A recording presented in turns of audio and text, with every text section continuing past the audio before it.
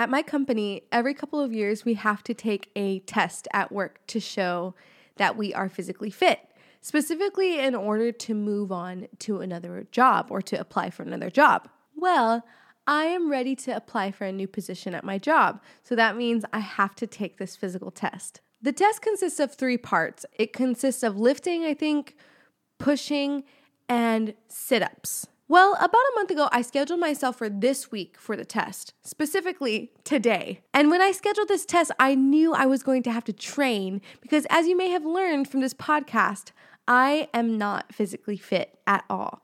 I'm not being humble when I say this. I'm not trying to seem like a cool, not physically fit girl. That's not cool at all. I'm not trying to seem like anything I'm not. I am not physically fit. I am not strong and I'm not in shape at all. So I need to train myself to get to 35 sit-ups in a minute and 10 real push-ups. That's how I would know I was ready. So the first day starts and I'm ready to start my home training. So I pull out my yoga mat and I'm going to start with the push-ups, okay? Remember, I want to get to 10 real push-ups. So what I do is I get on my yoga mat and, I lay down and then I start to push myself up and I'm pushing and I'm squeezing every part of my body and I'm literally not lifting off the ground. Nothing is happening, okay? So I decide that I have to take some, beginning measures in order to be able to get me to train to be able to do 10 real push-ups. And I do that really sexist thing. It's not sexist, okay, but the name is sexist. I do this thing where I put my knees on the ground and they call it the girl push-up, right? Where you put your knees on the ground. And I'm able to get to 8 push-ups. I'm not sure if they were in any good form, whatever, but I'm able to do 8 girl push-ups, okay? We move on. It's now time for me to do the sit-up portion, and I want to get to 35 sit-ups in a minute. I need assistance for this part because in the actual test, there is a person there who's timing you, and then there's a strap to hold your feet down. For this portion, I ask my husband to come in and to time me and to hold my feet down because I don't got a strap. I get on the floor, he starts the timer, and I go. And I'm going, and I'm huffing, and I'm puffing, and it's very painful. But not only is it very painful, it is so awkward, even though it's my husband right there. I am in the most vulnerable position ever. I am clearly in pain. I'm clearly struggling. I am grunting, and he's looking at me, and I'm like yelling while I'm doing my sit-ups. I'm like, stop looking at me. And I'm still trying to do my sit-ups. Anyways, before you know it, after all my struggles and the pain, I get through the minute and I'm left to face how many sit-ups I did in a minute and my starting point. And I did 18 sit-ups. Now, that does not sound good, right? But it's definitely a place to start. I think I can get to 35 sit-ups in, the next couple of weeks. Great. So now I have a starting point. Now I know where to go from here. So the next day, I get up and boy, am I sore. Okay, I feel it in my core. I feel it in my arms. I have to lift stuff at work. I have a pretty physically demanding job, so I am in pain, okay? I should have stretched more or something. But anyways, because I was in pain that night, I was like, I probably should just not train tonight. Yeah. And then a week goes by before you know it, I haven't trained. And then Thanksgiving week comes up and it's like I'm eating food, so I can't train on Thanksgiving week. And then convention comes up and I'm in a hotel room and I'm not going to do some sit-ups on the floor in a hotel room. Absolutely not. And then convention is over and I get COVID. I'm not going to train during COVID. Before you know it, a whole month has gone by. These weeks have gone by. I haven't trained.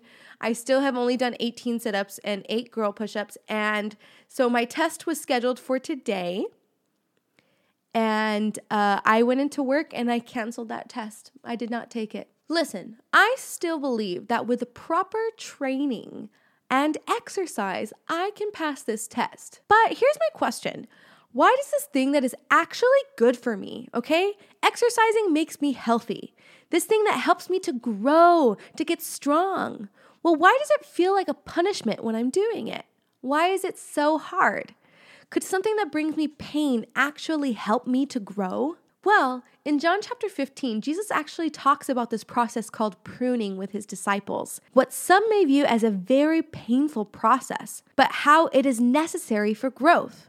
We see this when Jesus says, "I am the true vine, and my Father is the vine dresser. Every branch in me that does not bear fruit, he takes away, and every branch that does bear fruit, he prunes, that it may bear more fruit." Let's talk about it. Welcome to the Basic Bible Babe podcast. I'm your Basic Bible Babe, Brooke Ashley, and I'm not a theologian, but chances are you aren't either. But you don't have to be one to understand and fall in love with the Bible. So here, the goal is simple: to motivate each other to move past those things that stop us from reading the Bible and to become a people that understand and appreciate the Bible for what it is, incredible. So remember, the Word of God is for you and it's relevant to your life today. Let's dive in.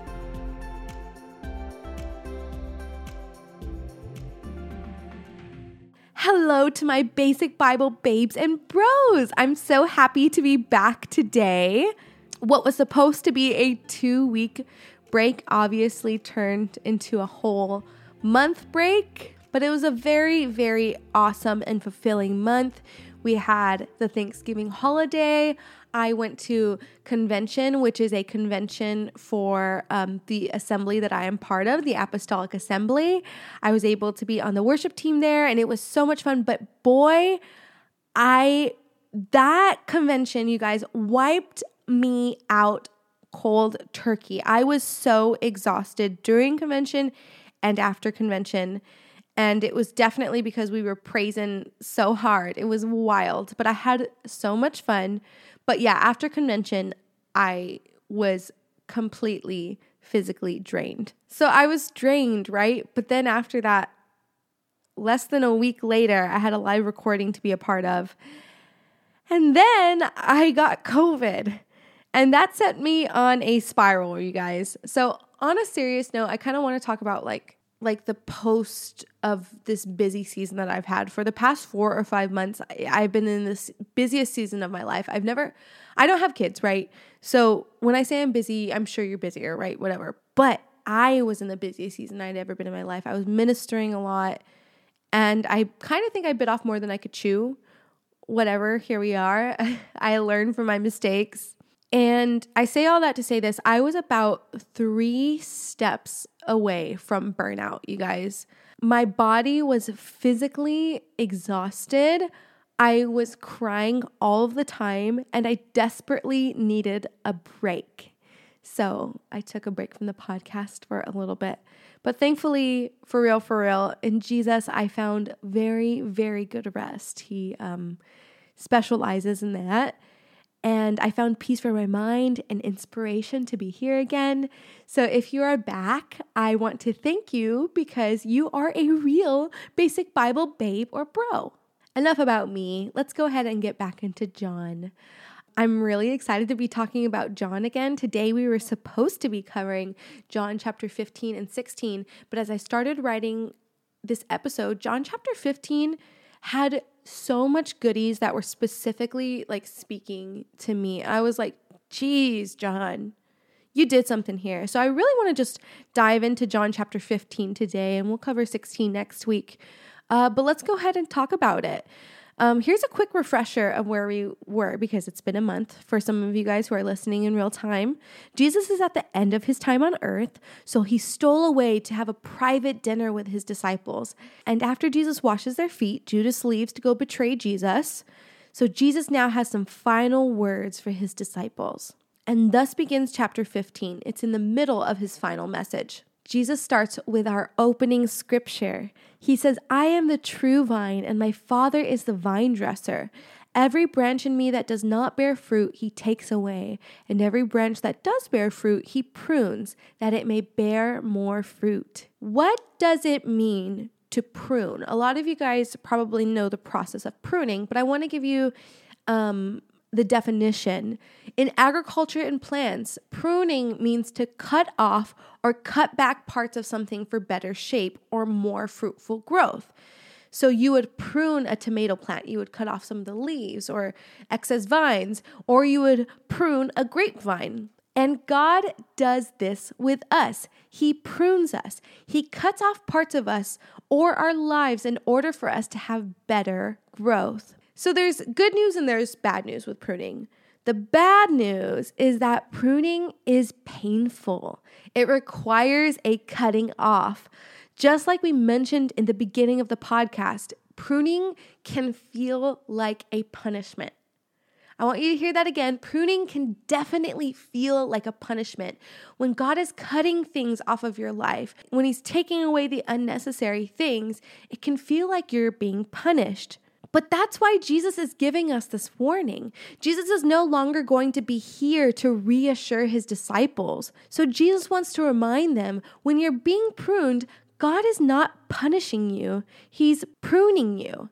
So He needs to remind His disciples for the future that when God is seemingly cutting things out of your life, whether that be job, people, ministry, whatever it may be, it's part of the pruning process. And there's good news about pruning. If you are in a season where you are being pruned, or if you've ever been in a season where it seems like a lot of things are falling away from your life, here's good news. If you're being pruned, then that means that you have a history with Jesus of growing good fruit, and you have an expectancy from God to grow more. There's potential in your life to grow more fruit. Sometimes we find ourselves in the middle of a pruning season and we get mad at God or at people because we feel like we're being unjustly punished. Why is this coming away from me? Why do I have to lose my job? God, why do I lose my health? Why did I lose whatever it is that I lost? And we get angry at God because we feel like we have been good children, right? We've abided with Christ. We've done everything that we're supposed to do. Why am I losing here? But I'm here to remind you, do not give up in the pruning season. Don't give up when it feels like punishment, like I did with my training for work. But keep moving forward and believe that you are going to bear fruit soon. Here's the question: how do we bear fruit? Jesus answers this. We can only bear fruit when we abide in Christ. We literally cannot bear fruit without Christ. And if we aren't abiding in Christ and therefore we're not bearing fruit, we are thrown into the fire. We're useless to God. Jesus makes a really bold statement next, and He says, if you abide in me and my words abide in you, ask whatever you wish, and it will be done for you. By this my Father is glorified, that you bear much fruit and so prove to be my disciples. What a crazy statement. I have absolutely been working on this statement in my own life. First of all, the Bible says that if you abide in me and my words in you, you can ask whatever you wish and you will get it. So in order to achieve this, right, the Bible says that we have to abide in Christ. But what does it mean to abide in Christ? Jesus says in verse 10 that to abide in the love of Christ means to keep His commandments. So one, Jesus wants us to keep His commandments, the things that He's telling to us right now in His final moments, right? Any commandment that Jesus has ever had, He wants us to keep His commandments. But also, Jesus says that His words should abide in us. So we need to abide and keep His commandments, but also He needs to be abiding in us and His words. And how do we get His words to abide in us? Well, we should be spending time with the Lord, reading His word, talking to Him. And when we do this, not only will we bear fruit, but we now also gain access to the inventory of Christ. We can ask for whatever and He will give it to us. What a bold statement. But why can Jesus make this bold statement? Because when somebody truly abides in Christ, the things that they ask for are different than what somebody who doesn't abide in Christ would ask for. All of a sudden, it's not about prosperity, or it's not about wealth or even self, but it becomes about kingdom and kingdom work. When somebody abides in Christ, they take on the mindset of Christ. And Christ, as we know, He's all about kingdom. Nothing is for self. So when you have the mindset of Christ, your prayers look different.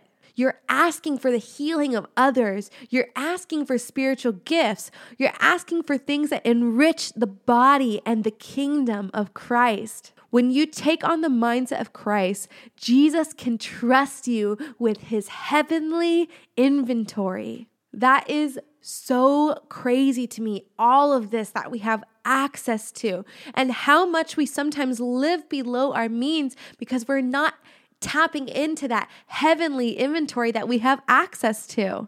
But this process also requires faith.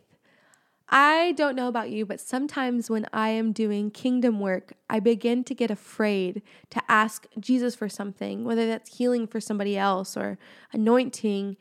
But it's because I feel unworthy or like a hypocrite or like I'm being selfish or I am asking for anointing for the wrong reasons. And I truly have struggled with this all my life. And I remember one time I was in prayer and I was actually in this room and I was praying and I was struggling with this feeling where I was feeling like, not real. Like I was playing a game. And as I was sitting there, I always meditate before. And as I was meditating, getting ready to start my prayer, I do 5 minutes of meditation.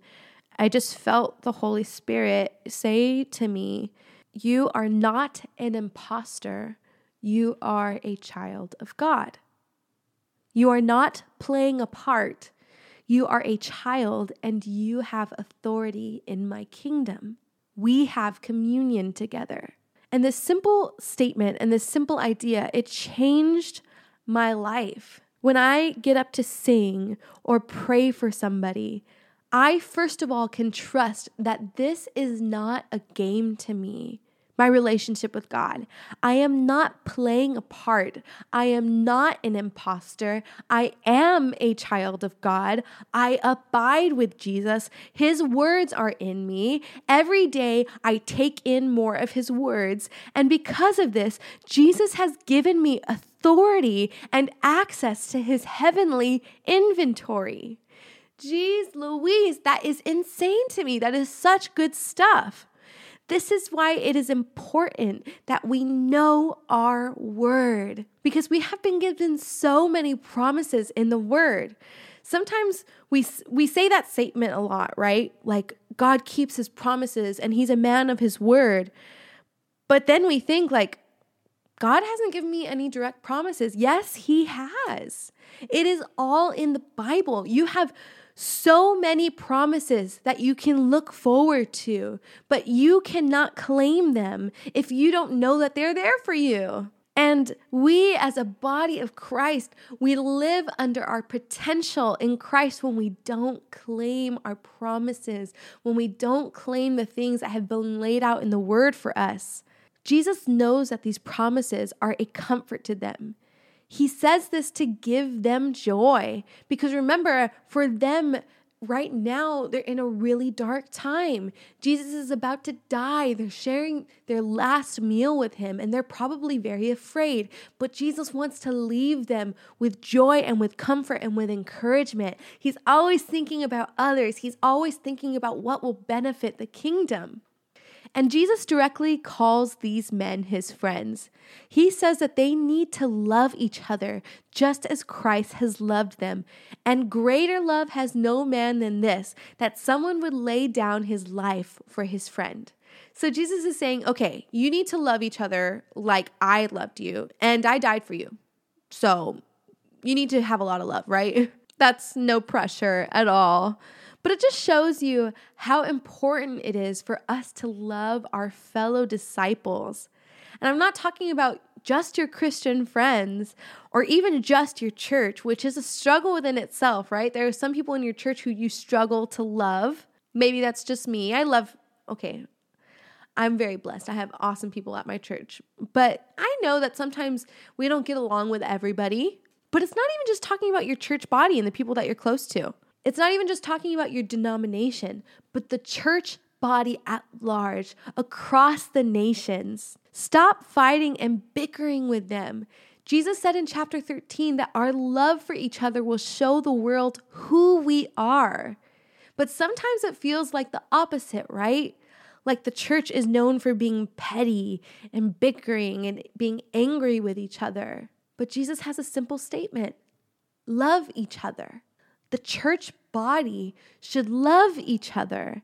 It's a simple commandment from Jesus to his friends, the disciples, but also you and I. We are friends with Christ. But Jesus further wants to seal their identity in Christ, and so also ours. He no longer will call them servants because they know everything that the Father told Jesus. There are no secrets between Jesus and the disciples. Jesus has chosen them specifically to bear fruit, but also you. This chapter is such a beautiful chapter if you struggle with identity and identity in Christ. He is very reassuring in his final moments with his disciples because he will no longer be there physically to tell them the truth. So they have to take on this truth from him right now. He is very reassuring in his final moments because he knows how much identity affects a disciple. It's why the enemy often tries to attack our identity, confuse us, and make us doubt our status as children of God. Because if he can, then we will not have access to all that God has for us. But being a child of God comes at a cost. Jesus reminds them that the world is going to hate them. But be rest assured that they hated Jesus first. And if they persecuted Jesus, they will also persecute you. Once again, this is a very reassuring statement. It doesn't seem like it, but let me explain why. Because when you are being persecuted for your beliefs, it's very easy to start questioning what you believe. But Jesus is reminding them that even if the entire world is against you, I am still the way. I am still the truth. You do not have to doubt. But instead, it's our job to help the world to believe in God. And how will we do that? Well, with the help of the Helper, the Holy Spirit. Together with the Holy Spirit, we will bear witness about Jesus Christ. And through the power of the Holy Spirit, we will testify not only with our words, but with miracles, signs, and wonders, just like Jesus used to testify about himself. And that is chapter 15. So next week, we will cover John chapter 16 and 17. And is John just not such a beautiful chapter? I have loved learning about Jesus' final moments with his friends. He has so much encouragement to give us. I want to ask you to follow us at the Basic Bible Babe on Instagram. Go ahead and send me a DM of any topics that you would like to talk about at the top of the episode. Give us a review and follow us on Apple Podcasts and Spotify. If you're watching this on YouTube right now, I'm going to ask you to like this video and subscribe to the channel. But most importantly, I am asking you guys to keep reading. Abide in Christ and let his words abide in you. Don't give up in the middle of a pruning season, but rather keep moving forward in Christ to bear fruit. You can do it with the help of the Lord. I know you can. By the way, I scheduled a new physical test date at work, December 27th. Pray for me.